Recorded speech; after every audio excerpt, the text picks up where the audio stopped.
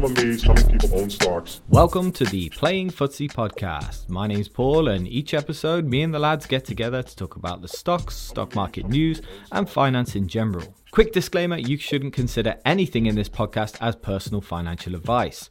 If you need such advice, go to a financial advisor.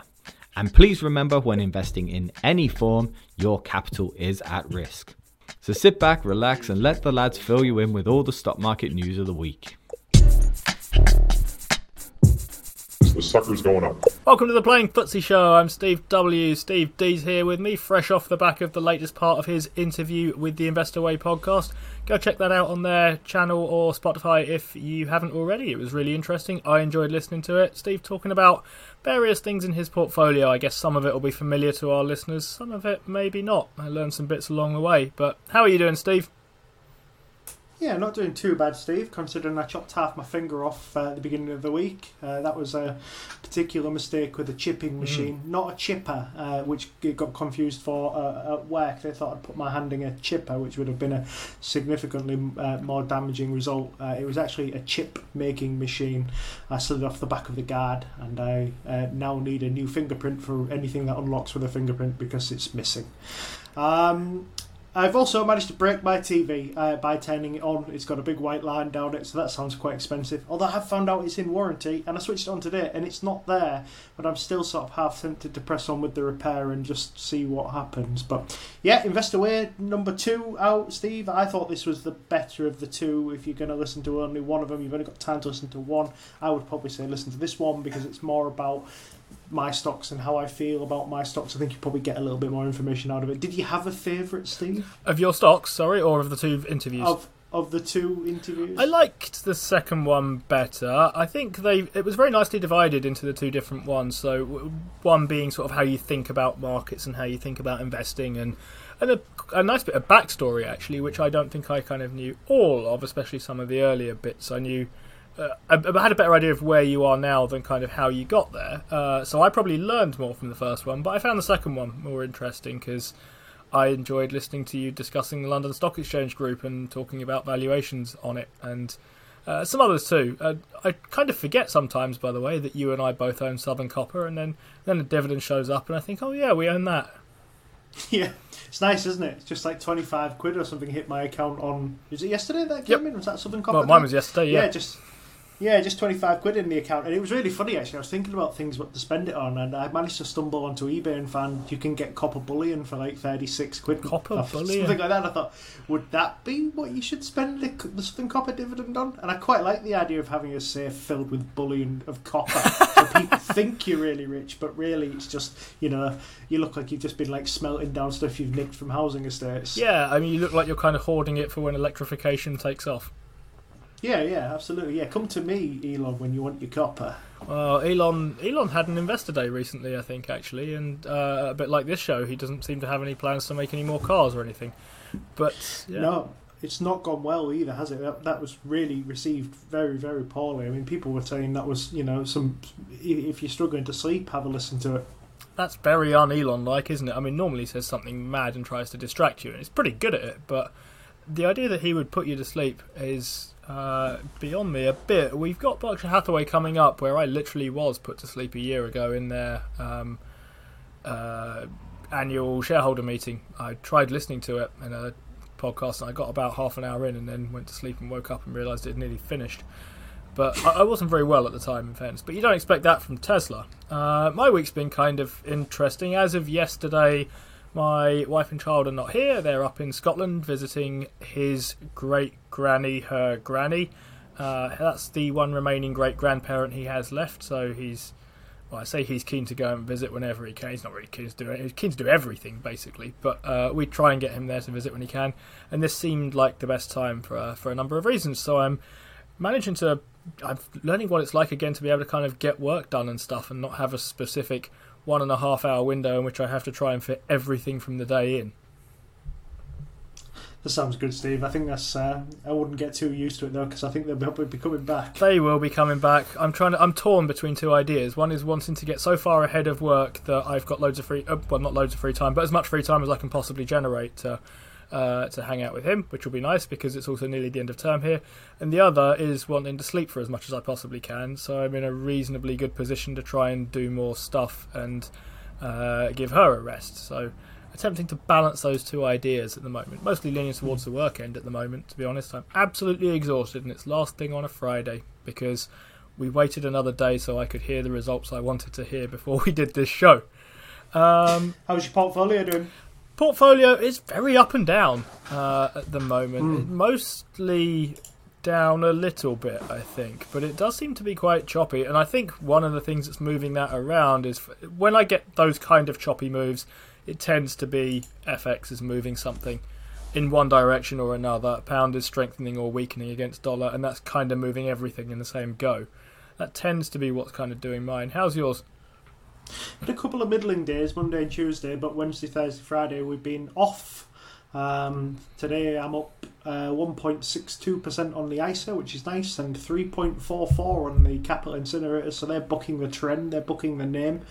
I think I'm going to have 3 new stocks or maybe even 4 new stocks to add into that pie. I've been off most of this week and I've not had an awful lot to do. All the things I wanted to do I can't, so I've done quite a lot of researching, so I might have 4 stocks to talk about at some point in the future, but probably not quite ready to talk about them in any great detail now.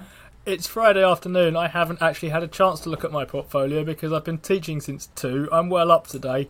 And I've just realised that. In fact, I've crossed back over into the overall green territory from really quite significantly red a couple of days ago. So I think I must be up on this week because I'm pretty sure I started it behind as a result of having invested fairly recently into some stuff. So I guess that's sort of nice to hear. The Friday sell-off today is in short stuff by the sound of it. Sounds good. Steve, did you see the new Ford patent that came out this week? That was quite interesting. I did not see the new Ford patent. I tend to swerve these no pun intended. I tend to swerve these kind of car news announcements. What have they patented, Steve? A very, very funny little patent, actually. I think it probably will make everybody smile at home, but they have filed a patent that basically details how they will be programming their self-driving cars to drive away from consumers who stop paying the bills and drive back to base. Oh, that's interesting. I didn't realise that. I knew there was quite a bit going on in their kind of autonomous stuff, but that's fun. It is fun, isn't it? I must admit, I sat there and I thought, this is terrible, and I thought I looked at it a bit more, but it's very funny. You fall behind on your car payment and you look out one day and it's just bye-bye. Yeah, I like it. It's a fairly efficient way of trying to get these things to... I mean, that'll make people start caring about staying on time with their payments and stuff, won't it? Yeah, definitely. And I guess if you get the patent for it, then, other people are going to have to license that idea off you, aren't they, almost? So do you think they'll want to? I mean, do you think that's something there would be big demand for, trying to license that off people? I guess the idea is it would sort of save them quite a lot in terms of trying to recover the car and so on. Yeah, well, I was thinking, what about, the risk of lending to somebody pretty much evaporates, doesn't it, if your car's just going to drive off if they don't pay? You don't have to worry about them paying or not paying if it's just going to, return to base on its own if they don't. I think that's quite a good idea, really. Yeah, I might do that, or I might just let Paul loose on the back seat and then not pay and see if they want it back. Yeah, I'll put one of those blockers on the wheels to stop it moving. Yeah, that'd be interesting, wouldn't it? That would be interesting. Maybe there's still work to be done on that particular bit of tech then. But that was interesting. What's been catching your eye this week? Oh, sorry, go on. Well, I was just going to say, I did catch sight of a pretty interesting bit of Google. Sort of, I would call it news, but it's news and a conversation between a product manager and an analyst. So I'm just going to read it for you because it's basically about how Google feel about ChatGPT, which is the hot topic of the day. So the analyst said... so basically, yeah, I might have some. So he's basically talking about, he's got a few questions really. So as that relates to the large language model and ChatGPT in particular, do you think there's a threat to Google's core business? I'm sure Google hasn't obviously been sitting still and has been working on AI for quite a long time. I'm just wondering, are people overreacting to maybe the threat here? Anything you can help me out with here would be useful. And the expert, who was a product manager at Google, said, oh yeah, for sure. With respect to ChatGPT and let's say Google Google search, I think ChatGPT is definitely a fascinating technology, but in my opinion, it's not a threat to Google at this point in time. And there's a couple of reasons for that. The first one is that you think about technology, Google has one of the best AI research labs in the world, similar to what OpenAI is. But in terms of technology, Google has something called Lambda that it has worked on for quite a few years. I don't know where that specific project is at this moment in time, but I'm pretty confident that Google has technology that matches what ChatGPT is and potentially surpasses it. So the second thing is, now that their technology is equal, distribution matters. So that's quite interesting. So Google are talking about how their distribution is currently 4 billion people using Google Search versus OpenAI. There's about 1 million people using it in the first week of ChatGPT launching, which was obviously one of the quickest to 1 million we've ever had, so deserves a little bit of respect. The expert also said that compute costs and compute load between AI and things like ChatGPT and types of models and traditional searches are a lot heavier for people like ChatGPT. So he thinks that every search query that Bing uses will cost them around 200 times what a normal text search query would. So you're going to very quickly burn through cash there. But, Steve, the most important thing of the lot is they actually released market stats to see kind of what impact Bing has had over Google in this last month. And would you be surprised to hear that Bing is down in every medium? Bing's market share in desktop is down to 8.19%. Google's is up to 85.64%. In mobile, Bing is at 0.46, which is down. Google is up at 96.71%. Tablet, Bing is down to 4.57%. Google is up to 92.24%. And then across all devices, Google's market share is up to 93.37%. And Bing's is down to 2.81%. So when we said it was all a fad, Steve, that is literally the hypiest month of hypey AI ChatGPT crap we've ever gone through, and Bing has completely collapsed. Bing's only use is to search for Google. That's painful for Bing. I mean, to answer your question, yeah, that does surprise me, to be honest. I thought they might have got even some short-term kind of hype push on this. And the way Google search works is it's a very basic kind of bit of kit in terms of an interface, right? There's a box and you type some stuff in it. It's not complicated in any interesting way, but it is quite sort of intuitive. And then after that, the smart work goes on in getting you to look at the right things and click on the right things and advertise and so on and so forth. In the case of that, I thought Bing might have got a bit of a push here. ChatGPT does feel to me like, and I know you pointed this out in a tweet, it's very 2022 technology, or at least it thinks it's very 2022 technology from what I was seeing of an exchange it was having about watching films anyway. Yeah, it has no idea what the date is, does it? Which makes it very confusing. So for anybody trying to search for something like relatively new, so I just think it's useless at the moment. I don't see any point. I mean, we just had Google losing hundreds of billions of valuation over gaining market share in every category it's on. So I think that's probably something we shouldn't be particularly frightened of. But Steve, we've got loads to cover. Do you want to start with one of yours? We can start with one of mine. Yeah, let's start with the one that I was waiting to see then. So Rightmove, a stock that you and I own, and I was desperate to talk about with Paul, but he's unfortunately not here. Has been reporting its earnings today. It reported earnings for the full year, so let's talk about those then. So the revenue for the year was 333 million, which was up from 305 million, which I think is about a 9% increase. Earnings per share were 23.4p, up from 21.3p. Membership was fairly flat, with the number of agents on their platform down slightly and the number of builders on their platform, home builders that is, up. And the average revenue per advertiser was 11% higher, which was the second highest year it's ever had for growth. And it's guiding for more growth in 2023. So this was taking us to the end of 2022, that last year. Their year ends in December, like most years do.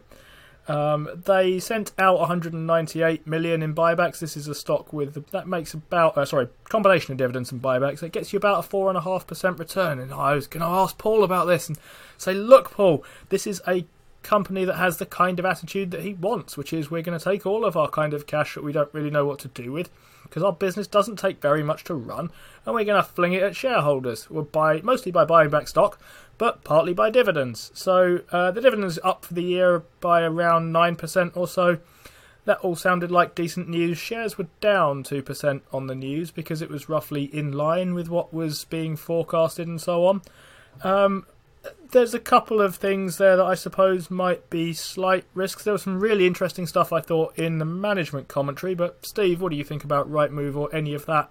It was surprising to see it do so well, really, especially off the back of we've had Taylor Wimpey and Persimmon's reports come through, and Taylor Wimpey's report wasn't too bad. They've raised the dividend a little bit, but Persimmon have taken the Intel route and basically chopped 3/4 of the dividend away. So it was interesting to see that even despite this, Rightmove is in a fairly decent position. I mean, when we first talked about Rightmove, we just said if the housing market declines, Rightmove will just do less well. But it wouldn't even say that that's what they've particularly done. They look like they're in a pretty decent position to me.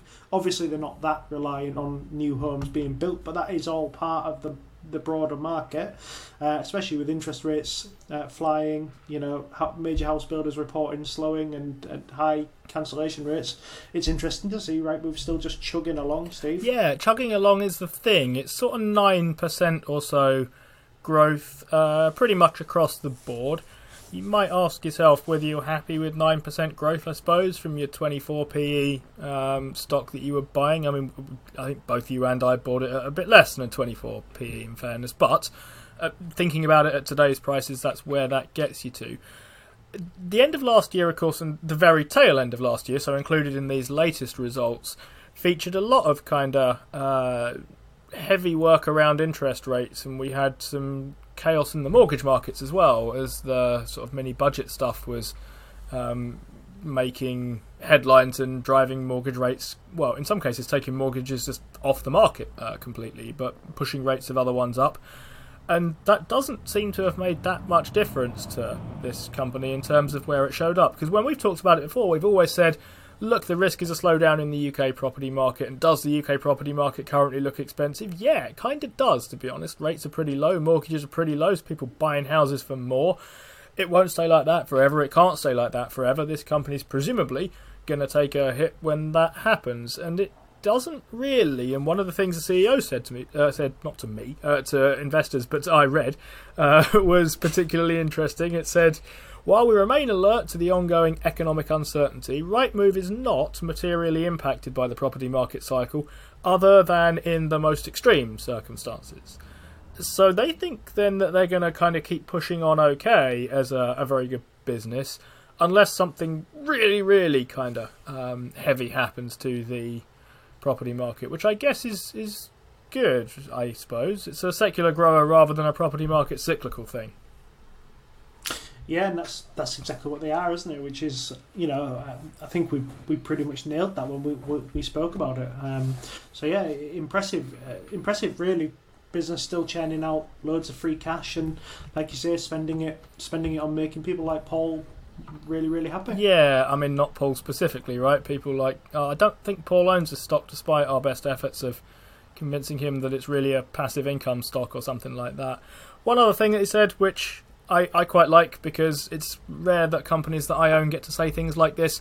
There's the increased inflationary backdrop is not expected to materially impact costs, which does make sense. They don't have that high input from kind of raw materials and stuff. And we expect an underlying operating margin for 2023 of around 73%, which is, I mean, that's, we're going to talk in a little bit about some kind of tech companies that are, I want to say immature, right? But they're further back in their kind of scaling and growing process. Rightmove is pretty much a mature business here. I mean, it's behaving like a mature business, right? Make money, ship it out to people because you don't have much else you can do. There are a couple of kind of growth areas that they pointed out with stuff like industrial property listing, or commercial property listing, I think more accurately. But leaving aside that thought for a moment, they are currently behaving like a mature business is, quote unquote, supposed to. They make money, they don't bother sitting around with it, they send it back out to investors in whatever way they think most appropriate, whether that's dividends or buybacks or whatever. But we sometimes think about these kind of growthier, younger, less mature businesses and wonder, well, what are the margins going to look like in the end? it's rare that I think either of us ever think, yeah, they're going to be about 73% operating margins, and I think either of us would find it quite hard to meaningfully defend that if we ever did say that on the show. They've got to such a strange scale, haven't they? Evidently, where they just don't seem to need an awful lot of people to keep it going. They're on. It must be on minimum staffing levels. You can't imagine they need, but they've always been a fairly lean business. It's just recently they've just turned into this super business. I think when you're modelling a growth story, you sort of sometimes put in 20 or something like that, and sometimes you do it through gritted teeth, and you think, well, probably we won't get anywhere near that. But putting in 70, Steve, that'd be like the stuff we used to laugh at on YouTube, like the pie in the sky. Like when it gets 70% of the 5 trillion market, yeah, it's not gonna do that. And then Rightmove's just come and soaked it up. I think it's one of those things that's like, I don't think you can take anything from it. I don't think there's anything to be learnt from it other than that Rightmove is, as we said on a number of occasions, a really, really good UK business. Yeah, it'll be interesting. They have a change of guard coming up. In fact, I think that may have just happened, actually, in that Peter Brooks-Johnson, who was authoring the last report as CEO, because that ran till the end of December, but I think the change happened in February. In comes a new CEO then. We'll see how that kind of goes, because this is a business that I think, well, to my mind, it fits into the category of anyone can run this thing, because you don't have to do an awful lot to run it. It maintains its competitive position by way of a network effect. It doesn't take an awful lot of capital to run. All you have to do is just press the button that pays the dividend and stuff. Basically, right? I quite like that as an idea, that he's just sat there with, like, he's got a pen pot, but he just uses the pens to press one of the 2 buttons, dividend or buyback. Yeah, I like it. But that's pretty much it for Rightmove. I was looking for things to dislike about this, because we normally like to talk about kind of risks and downsides and stuff, and we normally say the property market might go down quite a lot, but we kind of deprived ourselves of that particular option. When I was digging around, the only thing I could find was issues around complacency. I mean, I get the thought here. You fail to innovate, then you do eventually invite trouble on yourself. We don't need to point out kind of tech companies that have had dominant positions and kind of sat idle paying away dividends and buybacks and so on, which we're sort of loosely positive about this for. But they are claiming to be innovative. They're claiming to be kind of moving things forward. Is there a danger that someone comes around and eats their lunch here? It doesn't strike me as obvious, but there's always a chance. I don't think that I see anything on the particular horizon. I think there's nothing wrong with the Rightmove app, and I think that's probably the big problem for anybody who wants to come along and disrupt it. It's like, well, what are you going to, what exactly is wrong with it? Do you know what's wrong with it as a service? What could you do better? And I think I don't really know anybody outside of the estate agents who complain about it, but they complain about it because they have to pay for something that they previously, put on their stupid websites with their stupid names that were really difficult to remember, and they got your email address and phone call and never ever deleted it off the databases, and probably sold all your data to third-party people. So, that's Rightmove is a better service than that. And if something comes along that's better than Rightmove for the consumer, then I suppose that is even better. But I don't see what that is. No. At the Two moment. quick thoughts on that, I guess. Once is I was talking to ISA Investor a while ago now, actually. He kind of asked me,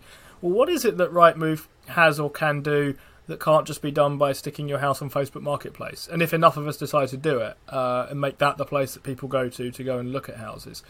And I think the answer is not an awful lot. There are some things there that are distinctively Rightmove's kind of added on stuff, but nothing that I would kind of say. The main reason that I go there is clearly because that's where all the houses are listed, right? So why couldn't that be somewhere else? And it's a good question. I think the answer is not an awful lot, but that's kind of how network effect moats work, from what I can see of it. I mean, I remember asking the same question of Facebook sort of back in 2005 or 6 or something of what do I want to be on this thing for? I can send people pictures, I can send them messages. It basically at this stage doesn't do anything else, but the reason I'm on this platform is because everybody else is on this platform. That's where all the people are in a certain way, and that I think is kind of the point of these sort of network effect moats. They can unravel. I mean, if people start going away, then the whole thing starts coming down as quickly as it went up again. But it does kind of look to me like that's the answer to sort of Ice's question. Not an awful lot, but once you're set up in this situation, you have a kind of advantage that comes from that sort of network effect. Yeah, and I think the other thing is lack of distraction, isn't it? So when you're going on to Rightmove, you know you're going to be looking at houses, whereas you go into Facebook Marketplace and you probably end up getting distracted by whatever's happening. So, yeah, I don't think that's... It's a specialism, isn't it? I think that people, when you're looking at a house, you want to be looking at a specialist app, so they're all laid out the same. You know how the listing's going to work. It's all uniform, and you really can get your sort of comparison hat on. But yeah, I don't think Facebook Marketplace. God, I hope it never gets replaced. by Facebook I hope not. I mean, that'd be really bad for me as a Rightmove shareholder. But to your point that estate agents hate it, that just makes me like it more. I thought about this for a while because you mentioned this to me a while back that they basically hate it. I heard Buffett talking about Moody's once, which he owns, and he said, look, he basically hates Moody's because they really don't want to have to pay these people for their credit rating thing, but you kind of have to. There isn't really a choice. No one's going to lend you any money unless you have a credit score from Moody's and Standard & Poor's and the other one, Fitch, which isn't listed, so I keep forgetting what it's called. And he kind of sees that as a sort of business strength here of if people pay you money because they have to rather than because they kind of want to, I mean, that kind of indicates that you're quite hard to kind of replace or disrupt. Yeah, if you're paying somebody through sort of gritted teeth, it usually means that they're either ripe for disruption or they've got a monopoly on the market that can't be disrupted. So I think that's probably what we're seeing now. Fair enough. What's on your tech agenda lately, Steve?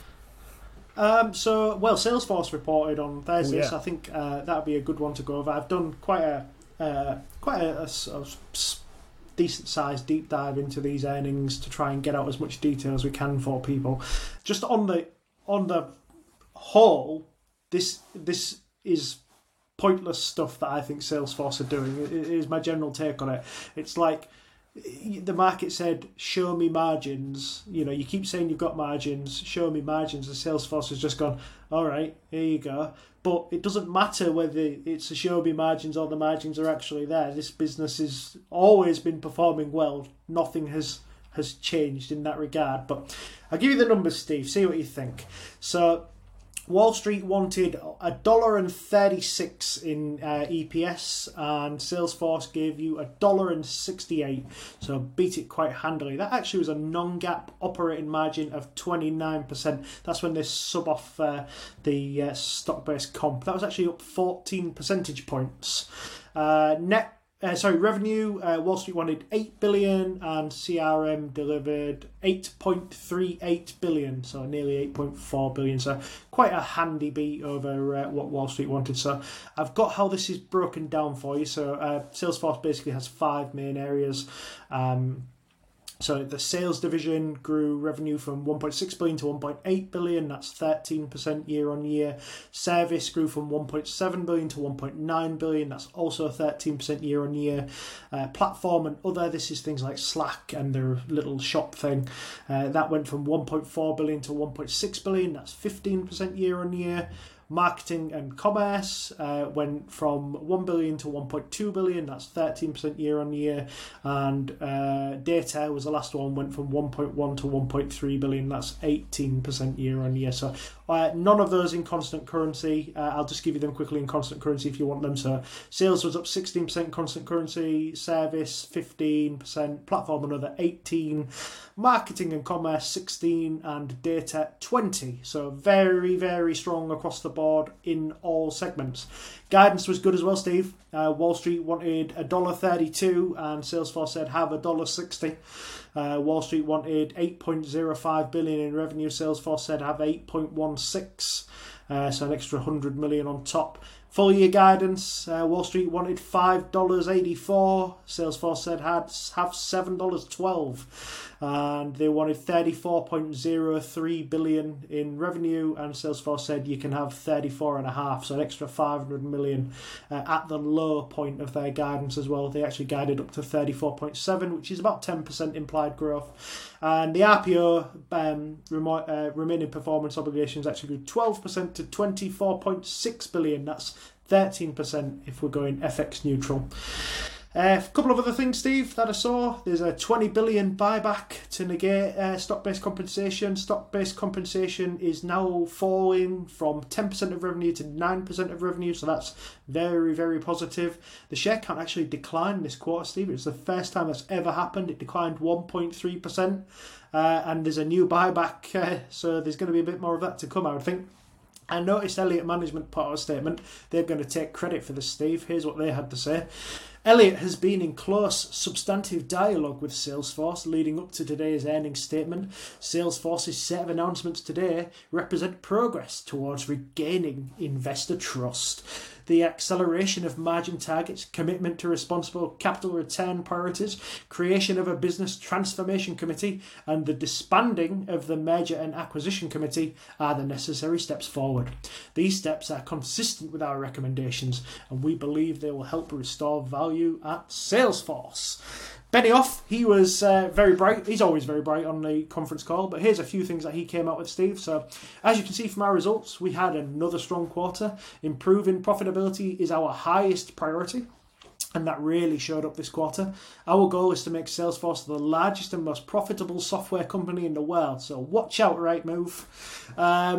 He said, now we immediately put into place an accelerated transformation plan with 4 areas, short-term and long-term restructuring of the company, improving profitability and productivity, prioritising our core innovations, and a deeper and even stronger relationship with our shareholders. Just a few little bits on that. So he said, first, we're reigniting our performance culture and doubling down on our accountable management of our sales organisation, as you're about to hear from Brian. As you know, beginning in January, we also initiated a headcount reduction and we're significantly consolidating our real estate footprint. Second, we're closely scrutinising every dollar of investment and resource and are very focused on driving operational excellence and automation across the full business.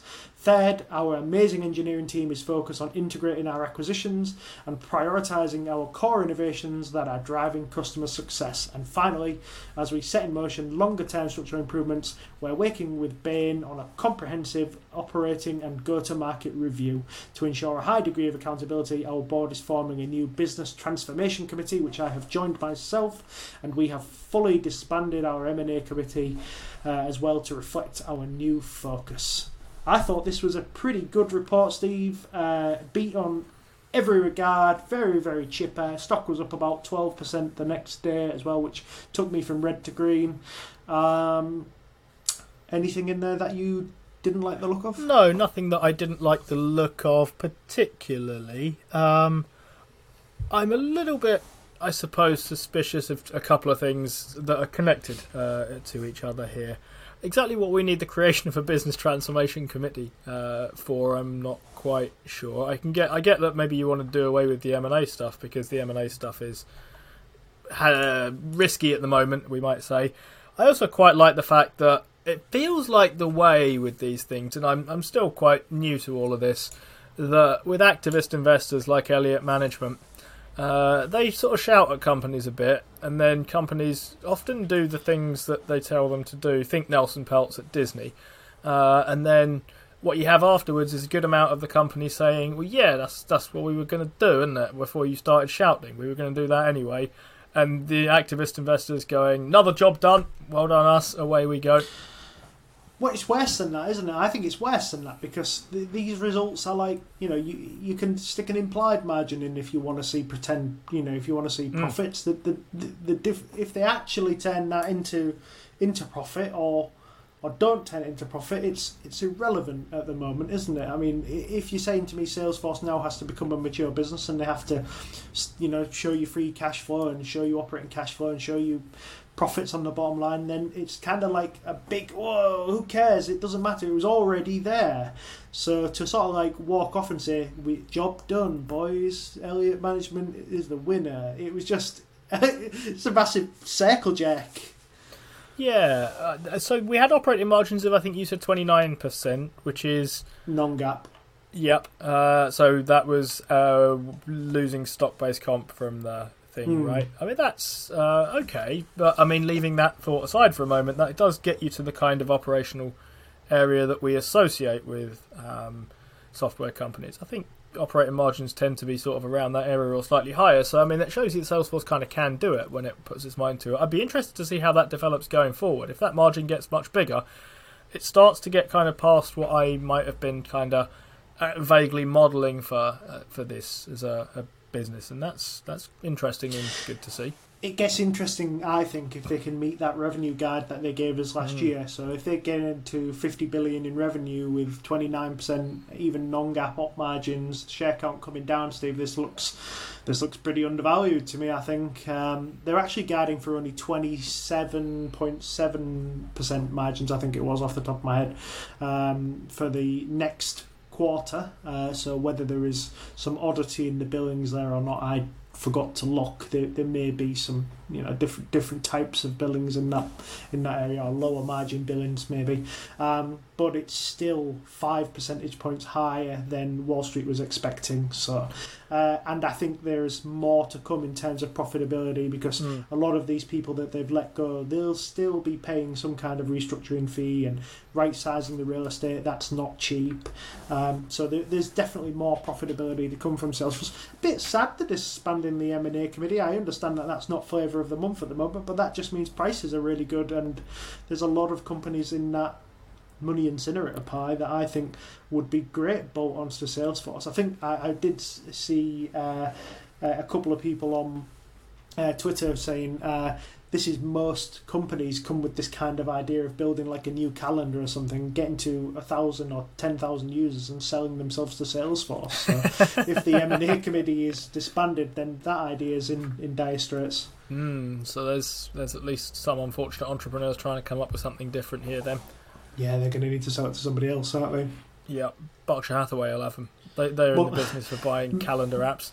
Yeah, maybe Monday.com. So steady growth across the board then from all those various segments that you mentioned. It's all sort of in what we might loosely call the 15 to 20% range. That's, I guess, kind of encouraging to see, right? I mean, you like seeing things all moving forward together. One of the reasons that Google kind of came under pressure is because it is, to a large extent, Google. And anything that were to disrupt that, very, very difficult though that would be kind of devastating for Alphabet. But I'm not sure how the revenue breaks down here with Salesforce, but lots of different segments kind of moving forward in reasonable fashion together.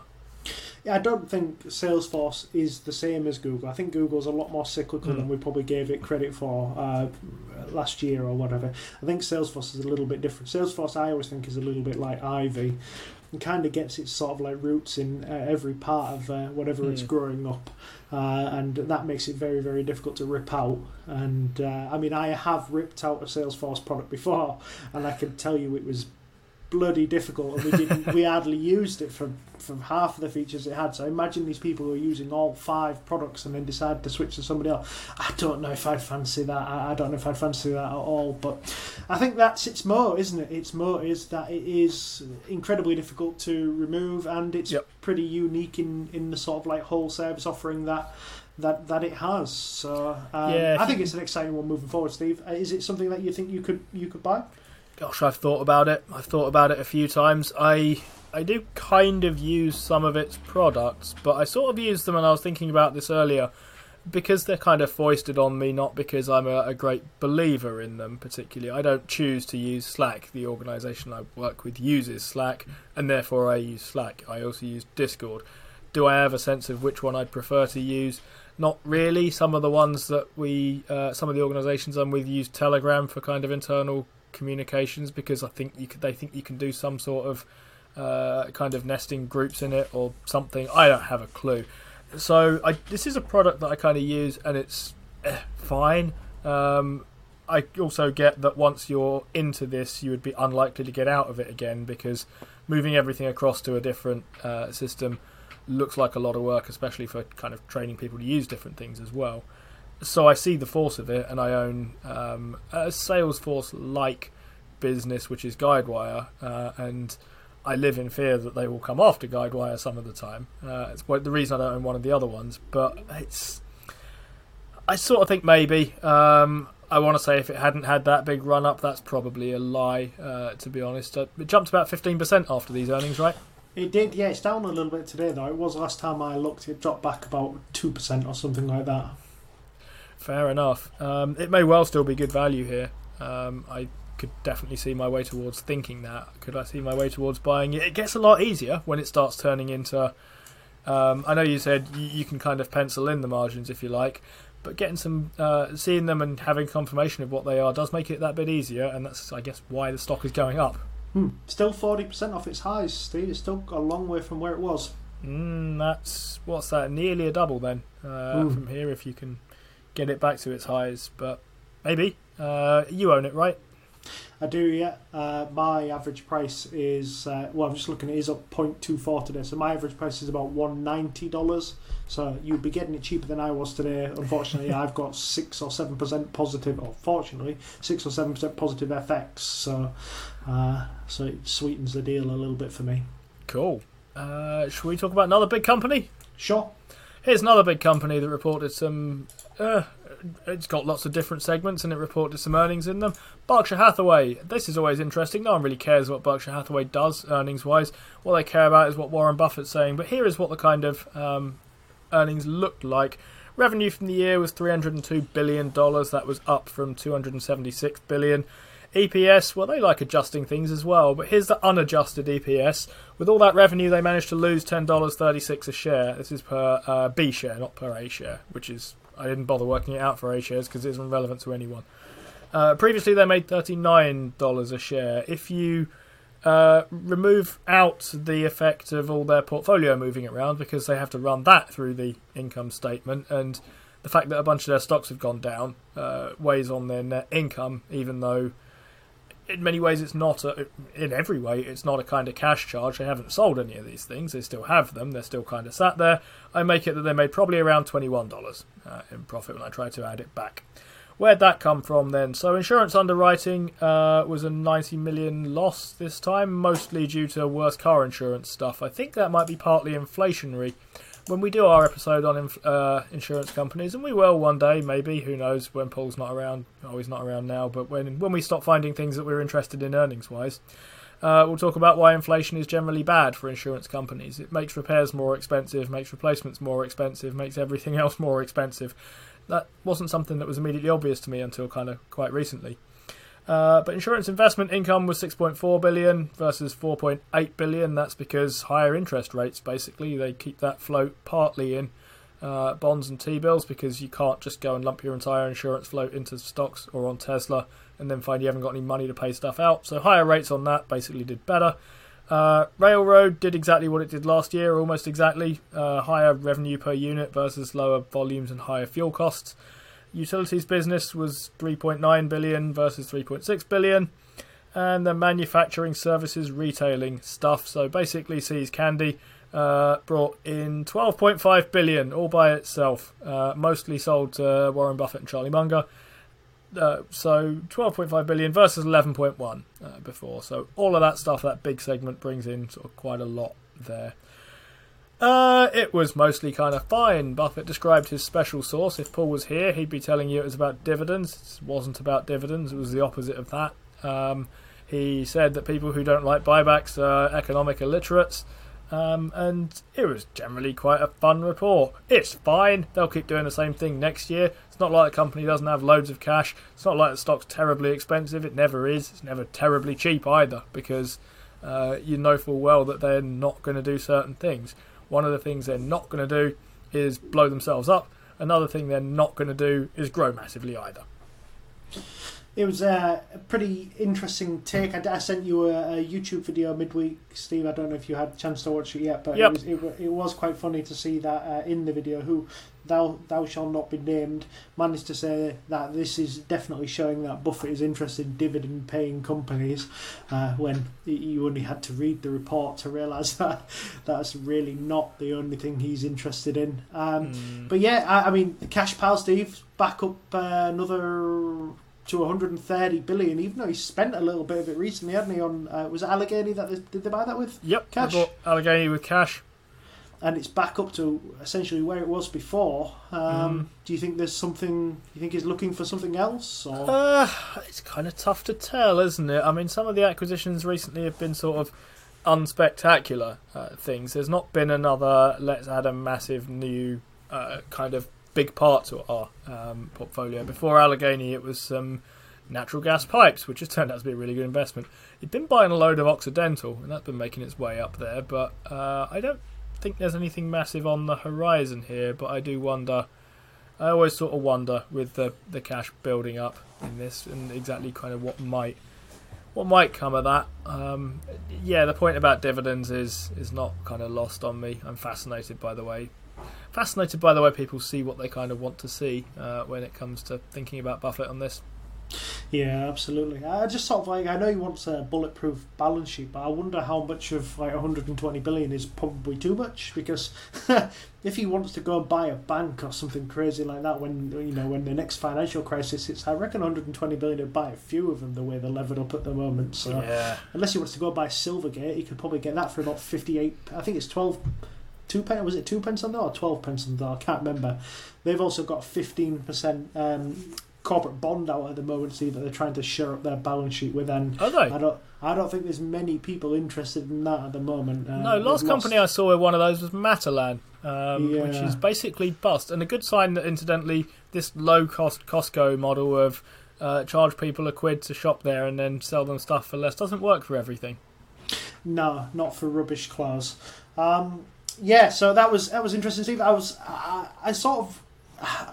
read the letter. I had a look through the earnings. I haven't listened to anything he's had to say on it yet, but I didn't really think there was, from the other people's analysis, I didn't think there was an awful lot in this one. I did see that somebody tweeted retweeted their tweet from the last earnings call and said, "No, this is the worst earnings call I've ever had in terms of information from Buffett." So why do you think he's keeping his cards close to his chest? I think that's the natural way that they have of doing things now. I mean, Buffett tends to not be a big fan of broadcasting what they own, and in fairness, I sort of find that admirable. Compare that to Cathie Wood, who is busy telling you whether or not anyone's listening anymore, what she's buying, what she's selling all of the time. She very much plays with her hand kind of face up.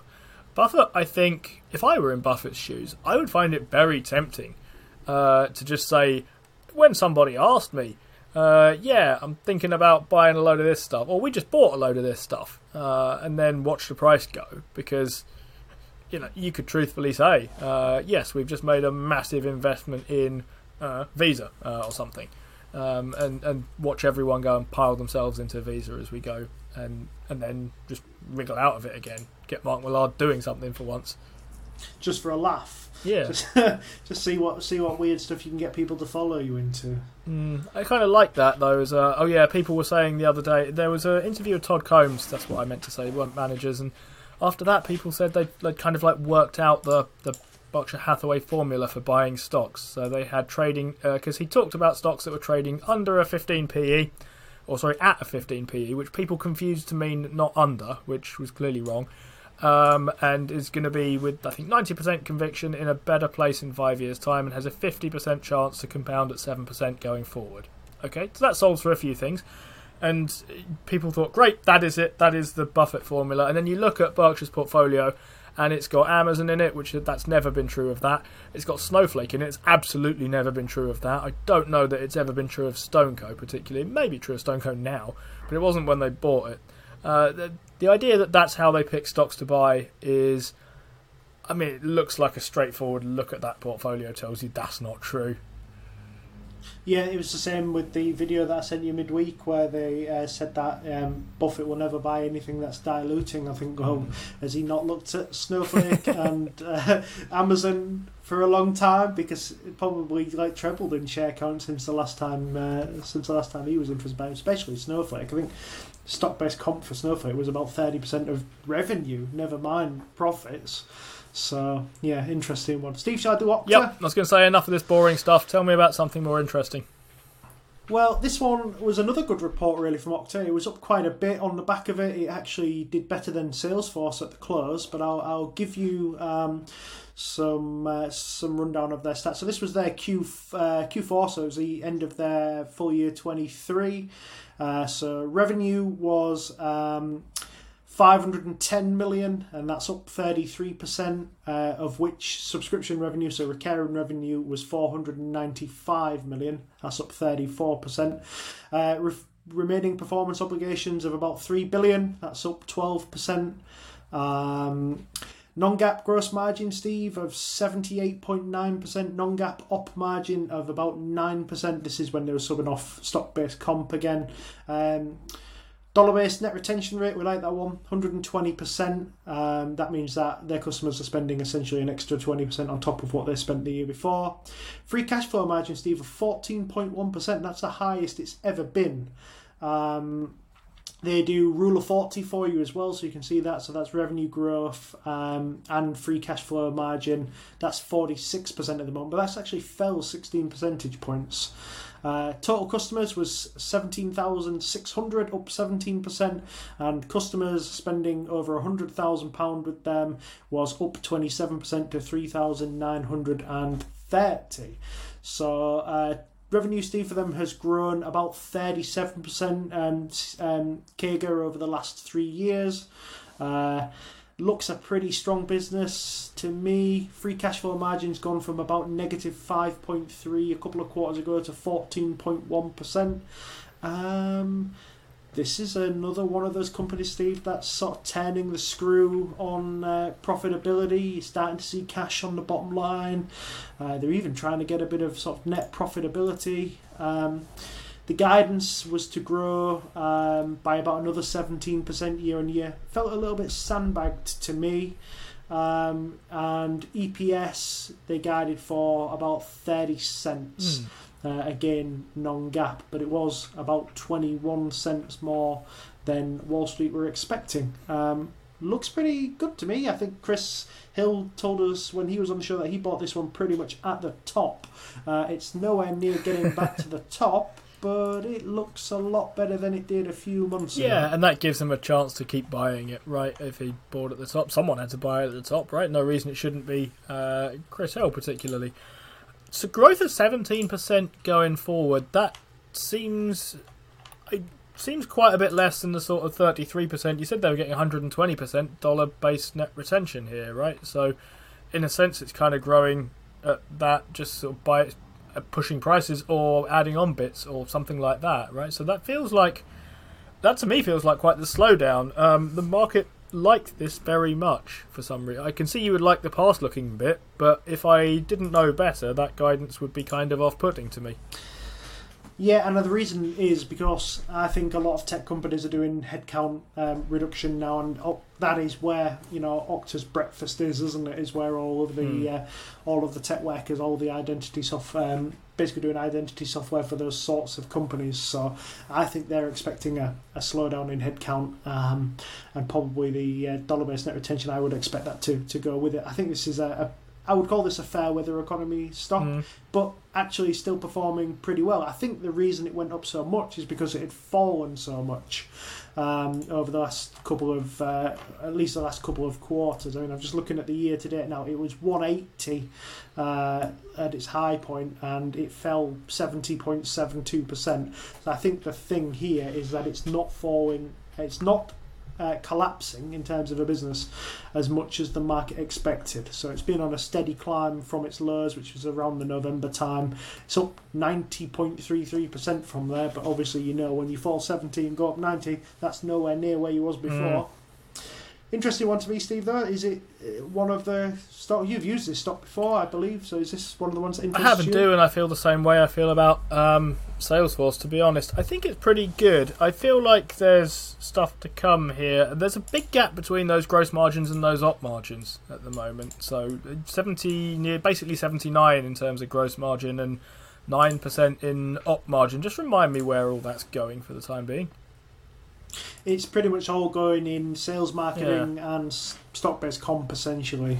That's kind of interesting, I guess. So it'd be interesting to try and model a bit further forward. You said earnings per share were about 30 cents?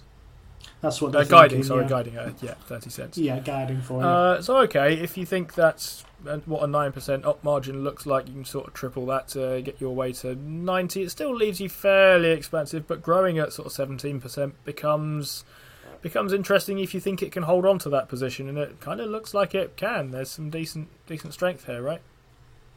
Yeah, to me, this looks like an acquisition target for Beat somebody. me to it. I was going to say, what's the market cap on this? Yeah, I'm not sure what it is at the moment. When I bought it, it was under 10 billion. So it's in the money incinerator. I'll just have a quick look. Which does make it sound, 13.73 billion. So this is not a lot for people like Thoma Bravo who've been going around and hoovering companies like this up. It's whether they'd be allowed to have that go through, because they bought Ping recently, which is another identity software. So they perhaps wouldn't be allowed to get that through. But there's companies like Palo Alto, even maybe CrowdStrike might fancy it. Whether they've got the money to do a deal like that, or whether Okta would be interested in the shares. But I feel like we're due to have a big security company soon. And I think Okta would be one of the companies that would make it kind of into that big security company. I've got another one, Steve, if you want to hear a quick rundown of another one that would probably make that big security company. Yeah, let's do it. Okay, so I had a quick look at Zscaler or Zscaler. That's another one. So in this kind of like security kind of cybersecurity kind of bracket, this one grew revenue at 52% year over year, so it's 387.6 million. This is their second quarter, sorry. So billings grew 34% year over year to 493.8 billion. Deferred revenue is over $1 billion, grew 46% year on year. A GAAP net loss of 57.5 million compared to a GAAP net loss of 100.4 million on a year over year basis. So they've halved the losses essentially. Non-GAAP net income of 57.6 million if you want to sub off all the stock-based comp. So yeah, few interesting bits and pieces in here. So they generated about 90 million in cash, which is about 23% of what they brought in revenue. So pretty decent margin there. Free cash flow projection was to bring in another 62.8 million, which is another sort of 16% of revenue. Cash and cash equivalents of about 2 billion on the balance sheet at the moment, on a company that is worth at the moment 17 billion, so it's a 15 billion enterprise value.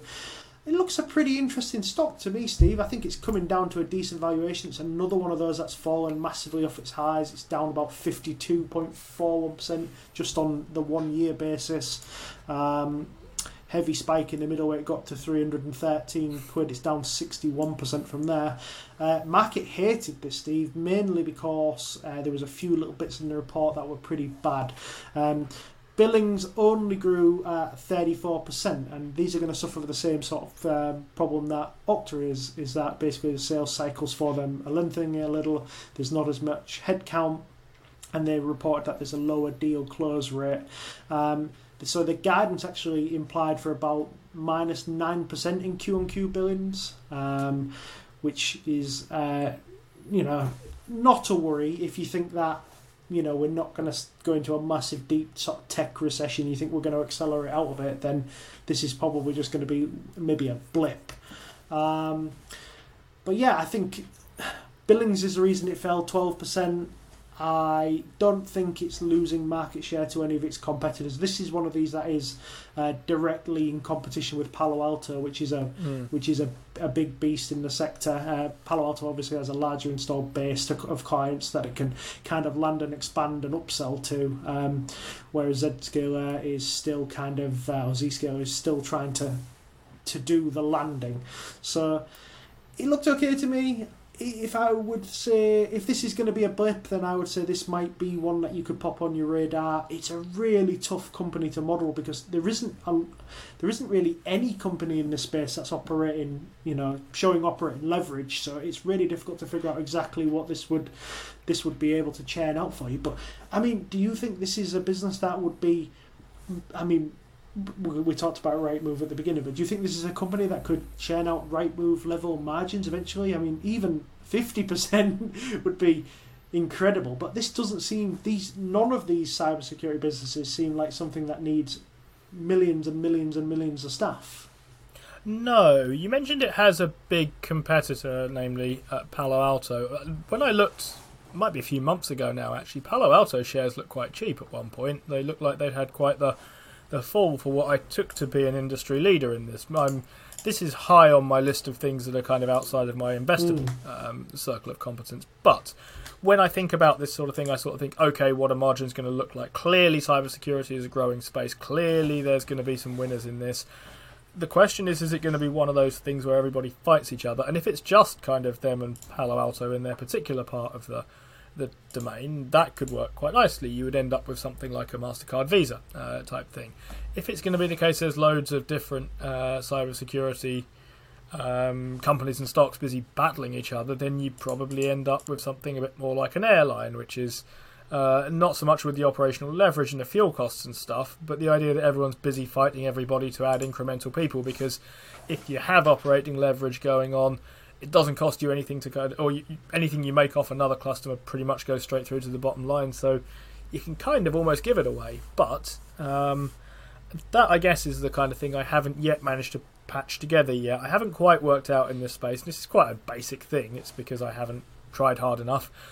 Work out who's competitive, who's competing with who's competing with who, and who's competitor is what I was kind of after here. Yeah, Palo Alto is definitely, you are right, is the big one in the sector. It's a 60 billion market cap at the moment, and it's actually the first time this quarter, because it had positive earnings this quarter, it's the first time I think it's ever had a PE ratio.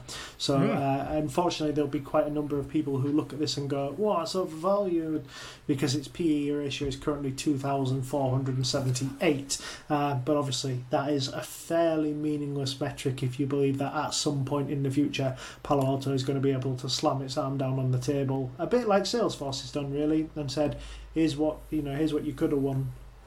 And there's a deep kind of truth to that, but there's also a sense of, I really don't care if people think that makes it overvalued. The more people there are saying that kind of thing, the better it's going to be for me, basically. Absolutely. I'm quite happy to go fish where people aren't fishing. I'm not sure Palo Alto specifically is where I want to be fishing, but the more people there are misjudging stocks by running them through kind of basic screeners and saying no, no, no, no all the time.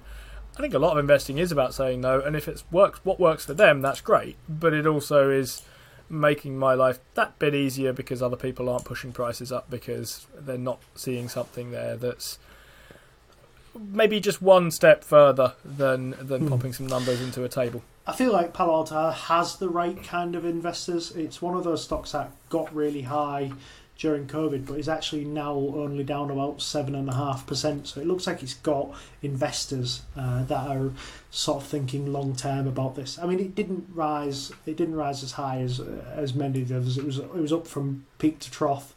He says not much. Only 231% looking at the chart, but it's stayed there as well, which is kind of testament to a good quality business. Cool. Well, we've crossed the hour mark in quite a nice, fairly relaxed fashion, it felt like anyway. So did you have anything else, Steve, before we wrap up? Nope. Great. Well, then, in that case, that was our show. We'll be back next week talking about yet more earnings, probably, and yet more things that are going on in the stock market. But for now, thanks very much for listening, and we will see you then.